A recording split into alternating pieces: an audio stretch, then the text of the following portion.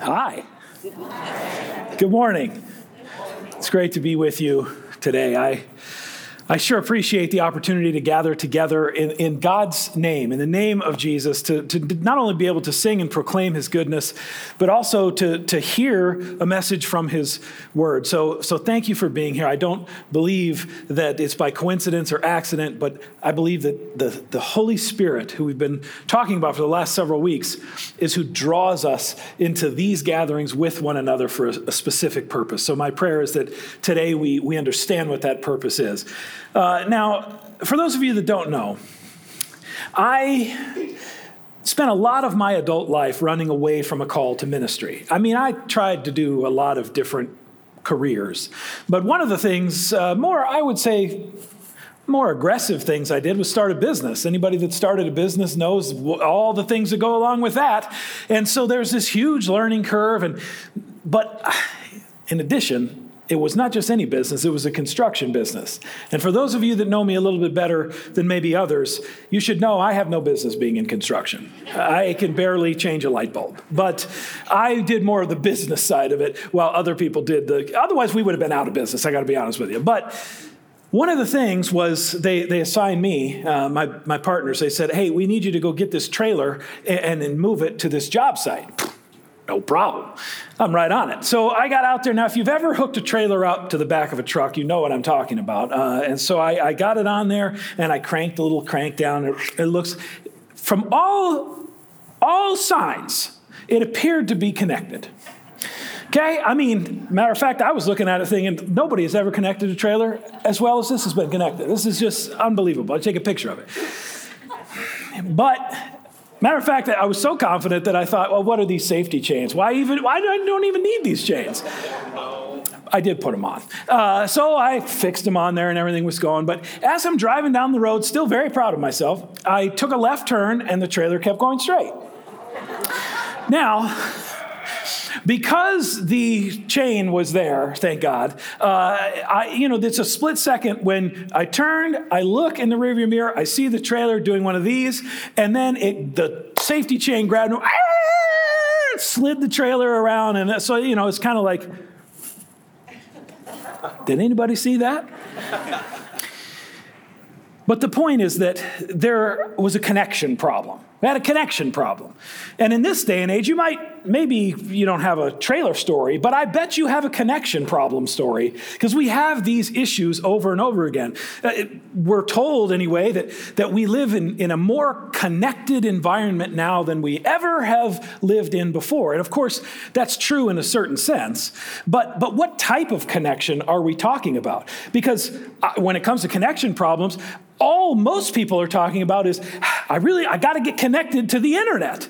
Got to get connected. Either it's all about I need to get connected or I need to stay connected. But whatever it is, if you want to see people freak out, just cut the Wi-Fi, cut the internet. People go insane. Instantly, there's outrage. Oh, I can't believe it. I can't get connected. I can't stay connected. What are we connecting to? Because the more digitally connected we are, the more I don't think this is a surprise, the more relationally we seem to be disconnected. Now, these things are not independent. They go together, and it reveals this deep truth in us that seems to be that we have a basic human desire, a basic human need that's hardwired into us for connection. We want to be connected to something bigger than ourselves.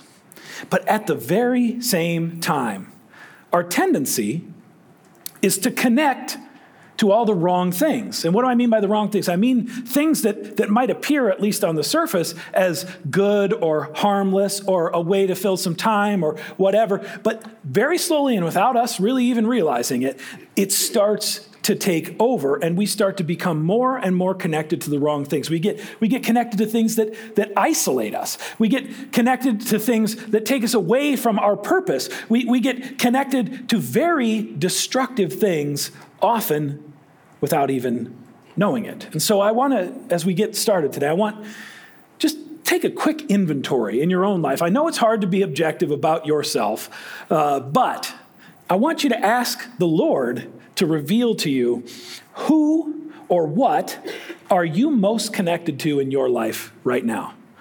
because this should be something that jumps right to the top.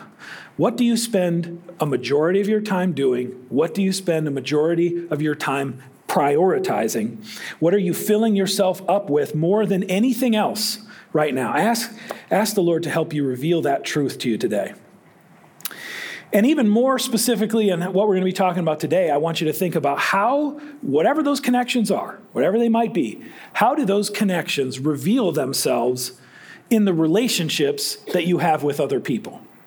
Because remember, whatever we're filling ourselves up with is ultimately coming out in some way, shape, or form. And so how is it manifesting? How is it being revealed in the relationships that we have with one another? That's what we're going to talk about today. But as we continue, we've made our way now, if you've been with us for a while, we started all the way, I guess in January, at John chapter 1. We've worked our way now through the Gospel of John. We've made it to John chapter 15. It's pretty amazing, isn't it? This is good. But the reality is there's been this shift. Starting at the end of chapter 12 and moving into chapter 13, Jesus has ended his public ministry, and now he's talking to a small group of people, the disciples. And what he's telling them over and over again is he's encouraging them, he's bringing them comfort, he's bringing relief to their troubled hearts, because he's been saying some very concerning things. And we'll get into what he's saying today, starting in chapter 15. But before we do that, would you just pray with me as we ask God to come and do what only he can do here amongst us? Heavenly Father, we thank you for this time that we have together. We thank you that you have gathered us in your name. And Lord, we agree with what we just sang. You have overcome. And Lord, we're thankful that in you we have overcome as well, not because we've earned it or deserved it, but because you've done it and you've given it to us. We're so thankful and grateful, and we're waiting with great expectation to see what you will do right here in these moments that we have together, because we know that your word does what it says. You have the power to raise the dead to new life, and we ask that you do that in this time we have together right here, right now, in Jesus' name. Amen. Okay, so like I mentioned, they've had the Last Supper where Judas he's already gone to betray Jesus. But in this middle time, before Jesus is arrested, now the disciples have left the upper room and they're walking to eventually make their way to the garden. But on this journey, Jesus continues to teach and teach and teach and make these hugely abundant promises that reveal the truth about who God is and who they are and who God is calling them and desiring them to be. It's not going to be easy, but they're also not going to be left disconnected. Because their concern is, well, we got all the way here, we followed you for 3 years, and now we get to this point where we're ready for something major to happen, and what you're telling us is going to happen is you're leaving? What are you talking about? And Jesus has assured them, we've talked about this for the last couple of weeks, Jesus has assured them that even though he's going, he's not leaving them abandoned. He said, he'll send another advocate, another one like him, but it's different because no longer will it just be one person, flesh and blood, but the Holy Spirit of God then who comes and is able to make his home in the hearts of those who follow and trust and believe in him. And so we've heard these promises, and now we're going to see the continuation of that, of how that actually is revealed in the lives, not only of the disciples, but how that connection to Jesus is revealed in our lives as well. So we're going to jump in. We're just going to look at the first 8 verses today, starting in John chapter 15, verse 1. This is Jesus saying, "I am the true vine, and my Father is the gardener. He cuts off every branch in me that bears no fruit, while every branch that does bear fruit, he prunes so that it will be even more fruitful. You are already clean because of the word I have spoken to you. Remain in me as I also remain in you. No branch can bear fruit by itself. It must remain in the vine. Neither can you bear fruit unless you remain in me. I am the vine, you are the branches. If you remain in me and I in you, you will bear much fruit. Apart from me, you can do nothing.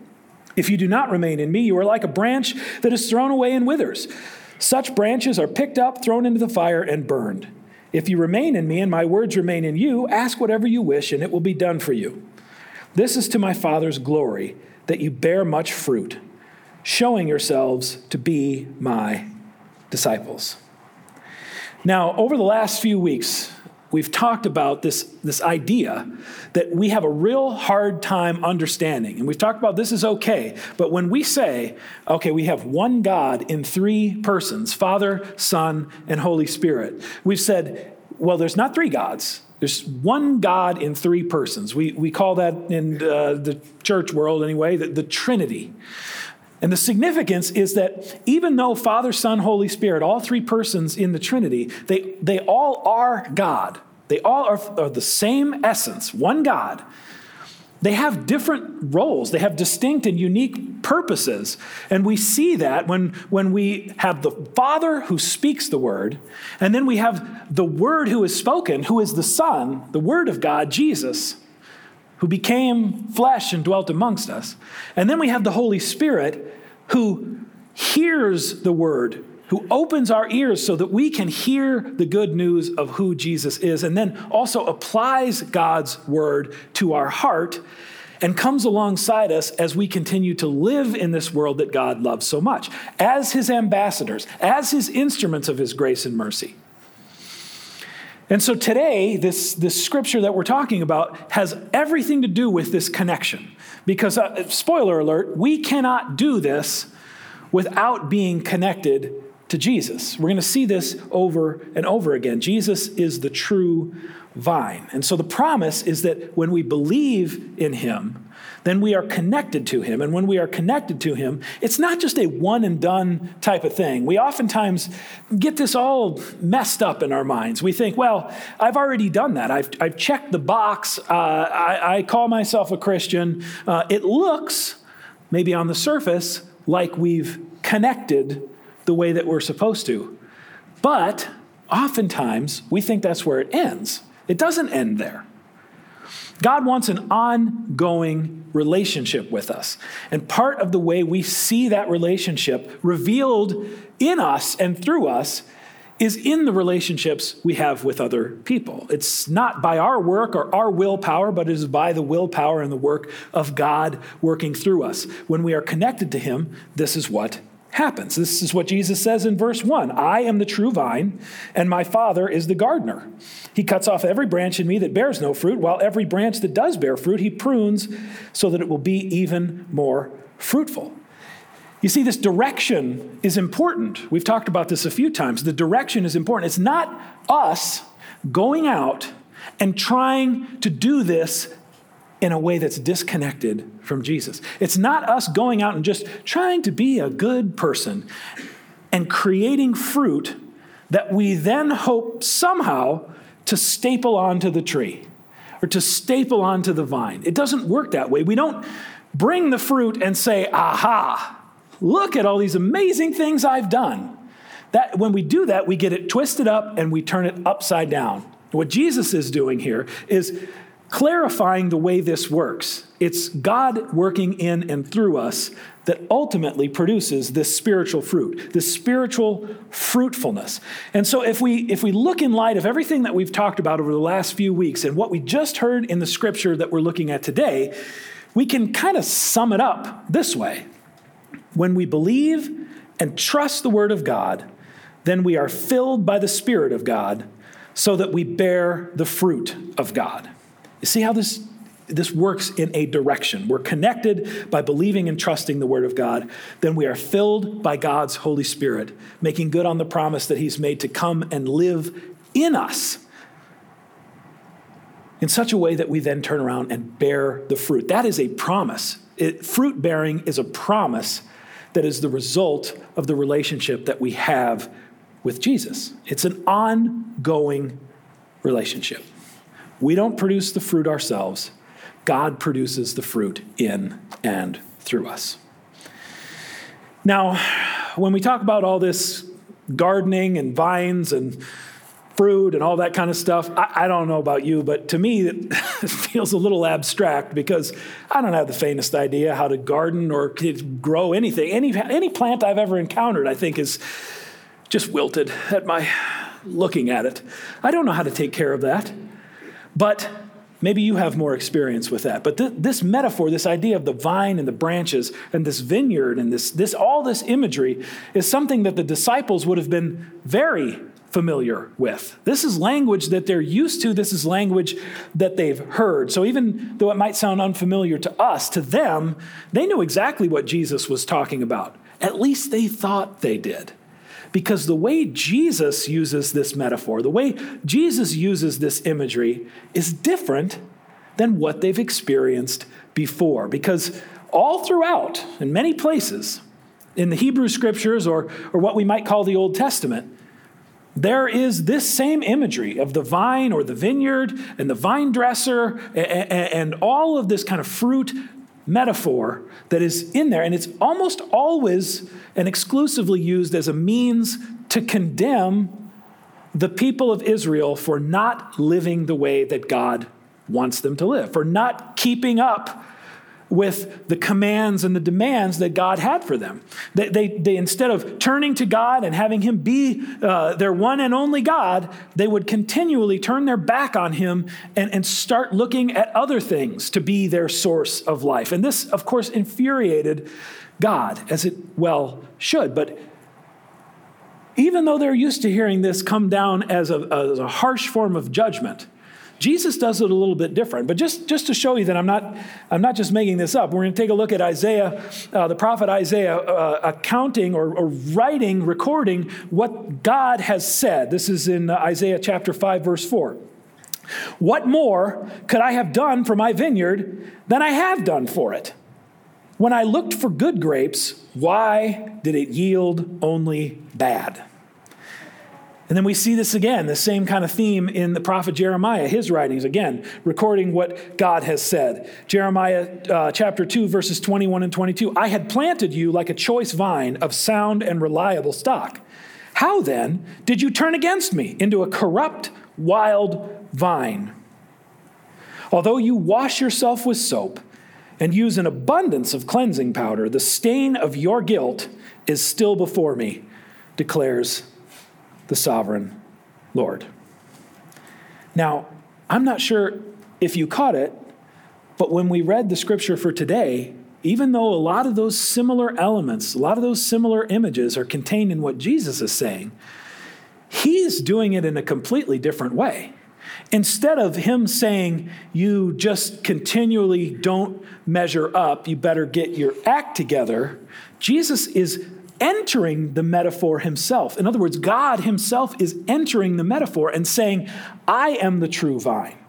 I am the true vine. The only way to live the life that God truly desires for you and for us is to be connected to the vine. So again, God hasn't left us to figure this out for ourselves. God has come to us and invited us into relationship with him. Father, Son, Holy Spirit, at the core of God's being is connection. It's relationship. And through Jesus, he's made it possible to invite us into that same kind of connection. But are we connected to him? Are we connected to the true vine, or are we connected to something else? Jesus uses this imagery then, not as a means of condemnation, but actually as a way to encourage the disciples to continue these promises that he's been making, saying you're not going to be left on your own. You're not going to be left orphaned. The advocate will come. The Holy Spirit will come, who will walk alongside you and will also live in you and work through you to make sure that you are connected to the true vine. But that connection is only possible when we have once and for all been cleansed from the sin that we all have. We all fall short of God's glory. I know we live in a culture, I know we live in a world that tells you that's not possible.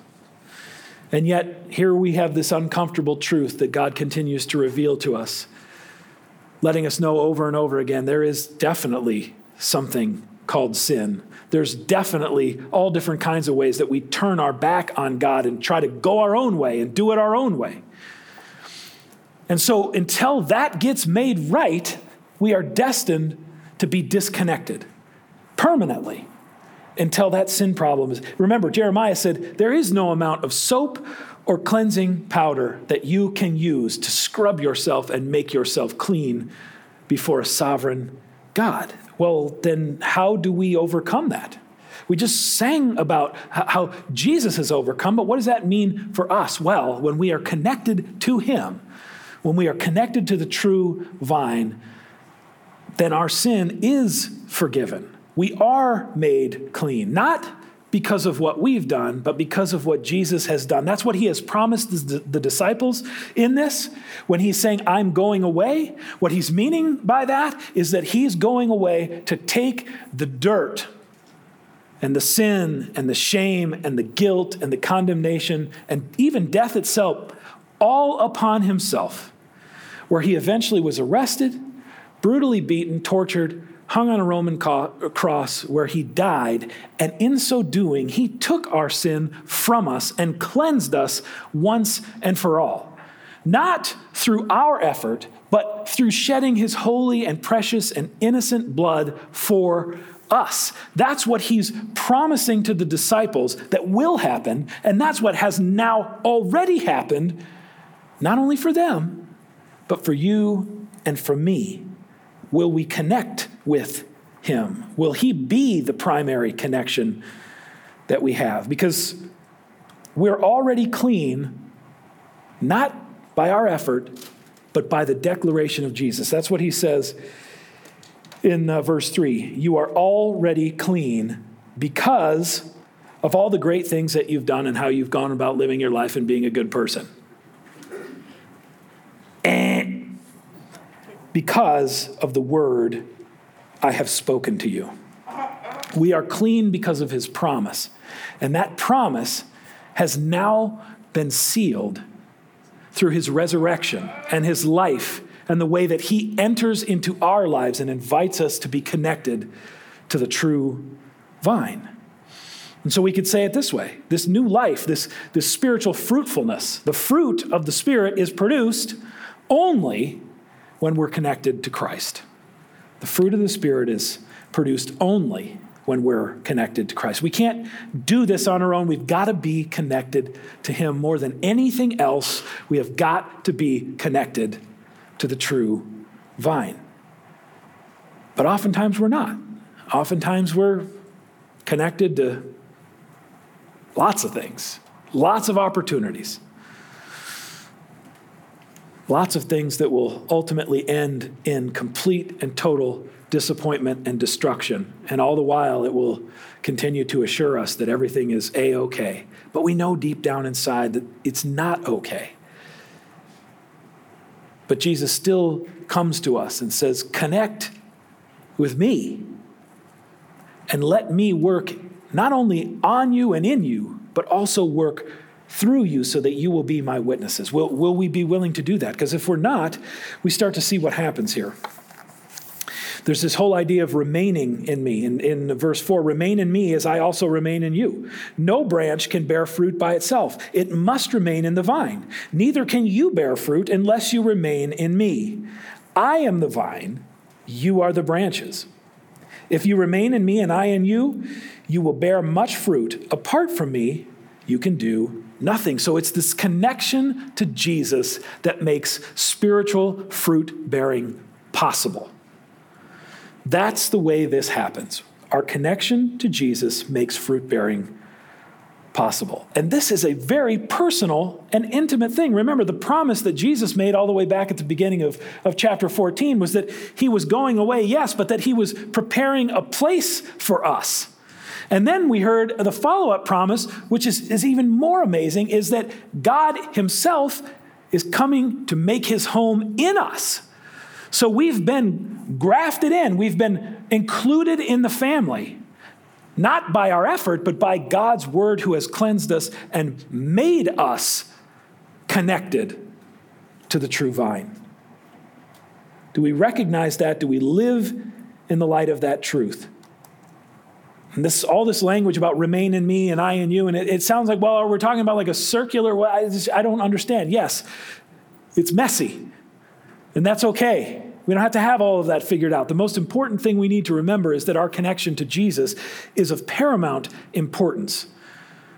And are we keeping ourselves connected? How do we do it then? How do we abide in him, and how does he abide in us? Because it all sounds fine, but what does that actually mean in terms of practically doing this? How do we get connected, and how do we stay connected to the true vine? Well, when we meditate on his word, when we fill our minds and our hearts with the word that he has given us, the promises that he has made, when we study his word, when we hear his word preached and proclaimed, it's not just about information. It's about the fact that he has been good to make his promise true in us by sending the power of the Spirit, who illuminates that truth in us, who applies that truth to us, who makes the promises that God has made real, not just in a general sense, but real and specific to us. It's very, very personal. We gather in small groups and we encourage one another and we lift one another up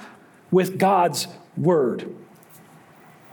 When we live our lives and they reflect the truth of who God is, then we are his ambassadors. We are living with this grace and truth reflected in us that comes from him. And this whole idea of spiritual fruit, maybe we get a little bit off track because we don't necessarily understand the metaphor entirely. And I think the Apostle Paul does a big favor to us in Galatians. When he's writing to the Galatians, he talks about spiritual fruit in chapter 5, verses 22 and 23.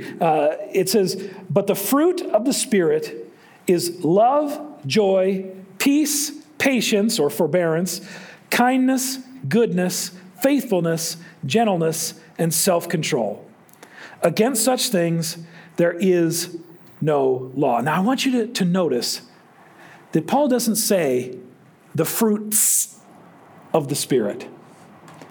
He just says the fruit, singular, the fruit of the Spirit. And the very first thing in that list is love. We've talked about love for the last couple of weeks now. What does it mean to love one another as Jesus has loved us? Well, all the things that come on Paul's list after the word love are just different dimensions, different characteristics, different attributes of this all-encompassing love that God has for us. And so he lives that out in us when we are connected to him in all of those different ways and many more. But it's all in love. They're all different dimensions of what it means to love one another. And so we could say that the fruit of the Spirit is the character of Jesus being lived out in and through us. The fruit of the Spirit is the character of Jesus being lived out in. Welcome. All right. We're back.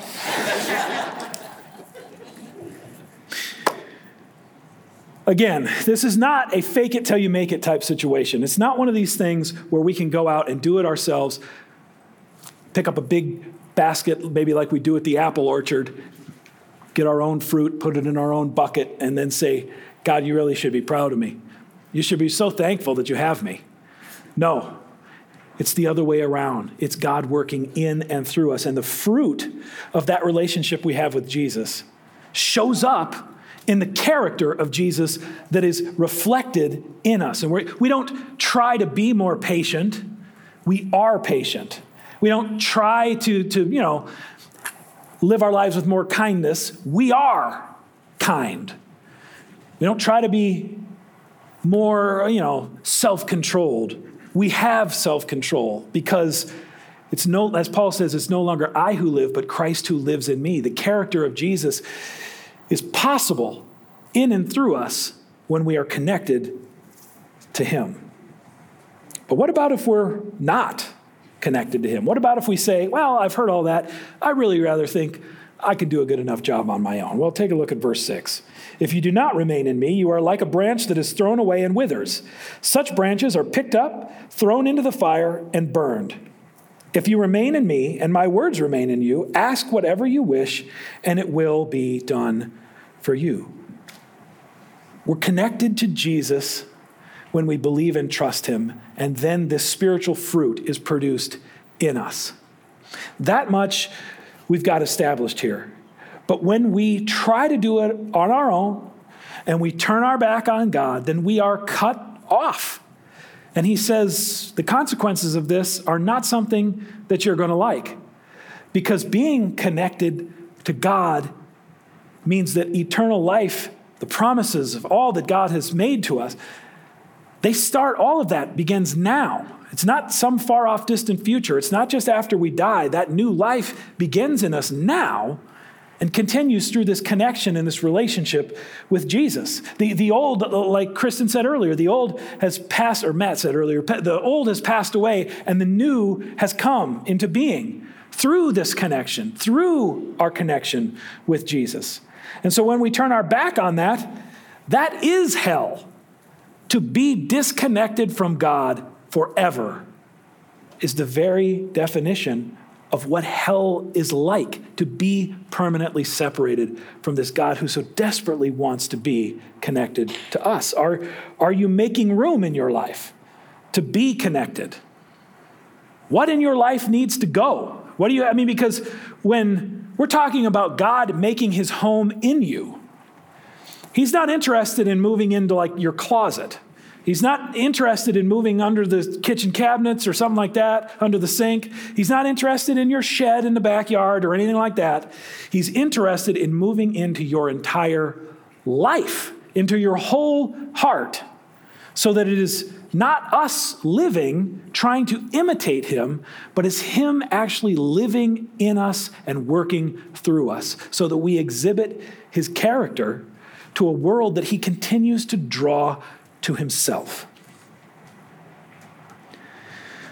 But then there's this interesting piece that we had all the way back in the second part of verse 2, and we kind of skimmed by it here, and so I want to go back and take a look at that for just a moment. It says, every branch that does bear fruit, he prunes so that it will be even more fruitful.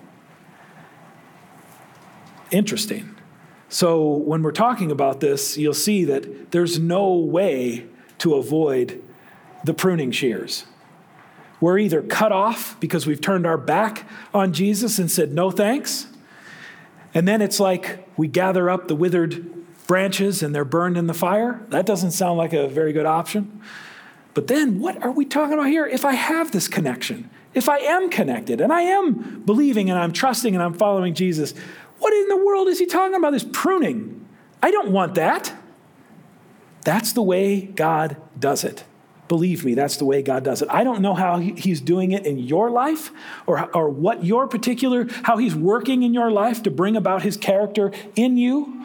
I know for me, the Lord has worked a lot on me in the Starbucks drive-thru.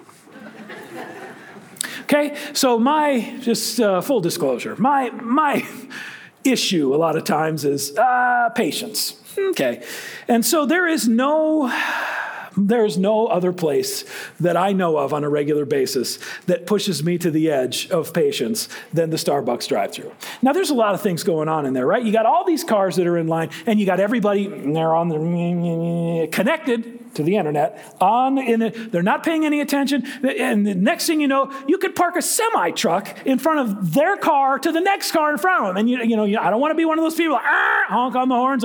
I just kind of try to manage, okay. But let me tell you this much. When you ask God for patience, turns out he will give you the opportunity to be patient. And this has happened to me over and over and over again. Because I think when we see this scripture, like ask God for anything you want, he's going to give it to you. I think sometimes we think of, I'd really like a Ferrari or something like that. That's not what's going on here. God is not telling you ask for those kinds of things. God is telling you ask to be made fruitful. Ask God to make you fruitful, to bear the character of Jesus in your life. And so for me, if I say, God, make me patient, like you are patient, well, he gives me the opportunity to do it over and over again. And one day in particular, we had the trifecta. because we had probably a line of 25, 30 cars. Okay, that's already. And then everybody's on their phone, so nobody's pulling up. And then you've got people at the window. They don't have any of the money ready. They're trying to, it's like the first time they've ever been to a drive-through. You got people at the menu. They're like, well, I've never been here before. What's good? Oh my gosh. So I'm having an internal breakdown, okay? And I get up. Matter of fact, I'll tell you this much. I can even get, with over a 90% accuracy, I can tell you who is working the drive-through window based on how fast the line is moving, okay? I'm to that level, all right? So I knew this day, oh yeah, and I'm not going to tell you her name. We'll just call her Cindy. I knew this got to be Cindy working today. Got to be her. And I get up there, and sure enough, it's Cindy. There she is. And she looks at it, and just kind as can be, well, how are you doing today? Great. And then the next question is, what are you up to today? On my way to work? Oh, where do you work? Grace Church in Roseville? Oh, that's fascinating. That's wonderful. What do you do there? Well, I'm one of the pastors there. Boy, I can tell you right now, those words were so painful coming out of my mouth because it was so convicting in that moment that God needs to prune the entitlement out of me to make room for his patience. We have this idea that if I pray for God to make me patient, we think that what that means is when we show up in the Starbucks line and there's 50 cars in line, that we just say, yes! Look how many people are here. This is awesome. Oh, look, it's taking forever. That's so great. I got nothing to do all day but sit here. But that's not the way God does it. God prunes the entitlement out of us and gives us instead his character. And so we don't try to be patient. We are patient when he is living in and through us. Pruning is painful, but it's part of producing more fruit. That's the truth. It's painful, but it's part of producing more fruit because God is growing us into who he desires us to be. Are we connected to the true vine? You want kindness? You will have opportunities to be kind. You want gentleness? You will have opportunities to be gentle. You want to be self-controlled? You will have a lot of opportunities to be self-controlled. But what about joy? If you ask God for joy, a lot of times in our lives we don't feel like being very joyful, do we? We've got struggles, we've got challenges, we've got one mess after another. All of us, at one point or another, face some kind of trouble, some kind of unbelievable situation where we just wonder, I can't see any way through this. And if we're praying for joy, then God, even in the midst of those circumstances, no matter what they are, no matter what we face, gives us the opportunity to rejoice even in our sadness, even in our weakness, even when things aren't going our way. We have the opportunity to rejoice. We might hear all that and say, well, I would rather just have it a different way. But I want us to know that this pruning is because God loves us. Just like a gardener prunes the branches to be more fruitful, God prunes us not as a means of punishment, but as a means of growing us into who he created us to be. And so the more spiritual fruit we bear, the more connected we are, the more we should expect to be pruned so that we will be even more fruitful. And it's not just for our benefit. Sometimes I know we like to make it all about us, but it's not just about me becoming who God wants me to be. God wants me to be in relationship and connected to him, not just for my benefit, but for the benefit of all people that I come into contact with, so that his character is on display, so that his glory is revealed. Not me. I don't get the glory. God gets the glory. This is what Jesus says in verse 8. This is to my Father's glory, that you bear much fruit, showing yourselves to be my disciples. This is a promise. When we are connected to Jesus, connected to the true vine, we will bear fruit. And that is true even when we don't think it's true, even when it doesn't seem like it's true, even when it doesn't feel like it's true. God bears fruit through us. Oftentimes it's completely hidden from us. We have no idea. Why is that? Well, it's because God is working in and through us. And honestly, if we knew about all the things God was doing in and through us, we would be first in line to try to take credit for it, wouldn't we? How quickly do we go from, man, that's an amazing thing God did, to, I was pretty good myself. But that's not the idea of connection that God has in mind for us. It's a promise that he will be fruitful. We could say it this way: God demonstrates his faithfulness through our fruitfulness. He demonstrates his faithfulness through our fruitfulness. In other words, it's his desire to make us spiritually fruitful so that we are his witnesses, we are his ambassadors, we are his instruments of his abundant grace and mercy. And we go out there and we are a living testimony then of who Jesus is in this world that God loves so much. So are you connected to the true vine? Maybe today is the day where you feel this sense that God is calling out to you and God is asking you to be connected to him. If that's you today, and this is the first time you've ever even considered such a thing, don't leave here without talking to somebody about that. At the end of the service, on my right, your left, we have a care station over here. And people are there to pray with you and to talk with you and to help you understand, well, what does it really mean to get connected to Jesus in this way? What does it mean to recognize and receive Jesus as the true vine? Or maybe today is the day you need to be reconnected. Maybe you've kind of turned your back and wandered off, tried to do things your own way. You've been overwhelmed and distracted, and you're giving all of your time, effort, and energy to something other than Jesus. The reality is that, like I mentioned, when Jesus is moving in, other things have to move out. When Jesus moves in, what in your life needs to move out? What needs to move out so that you can be better and more connected to him than ever before? Our connection to him is what produces the spiritual fruit in our lives. And we know from God's abundant grace and mercy that the harvest is plentiful. Thank God for that. Let's pray. Lord, we thank you for who you are, how you love us and care for us and provide for us, and how you continue to bring truth to us and reveal not only the truth about who you are, but the truth about who we are in you.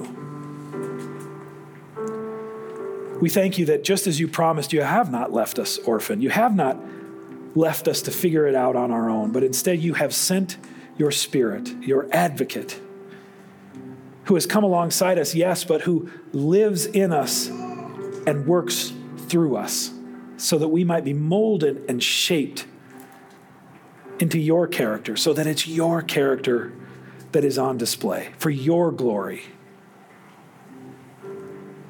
We thank you and we praise you for who you are. It's in Jesus' name we pray.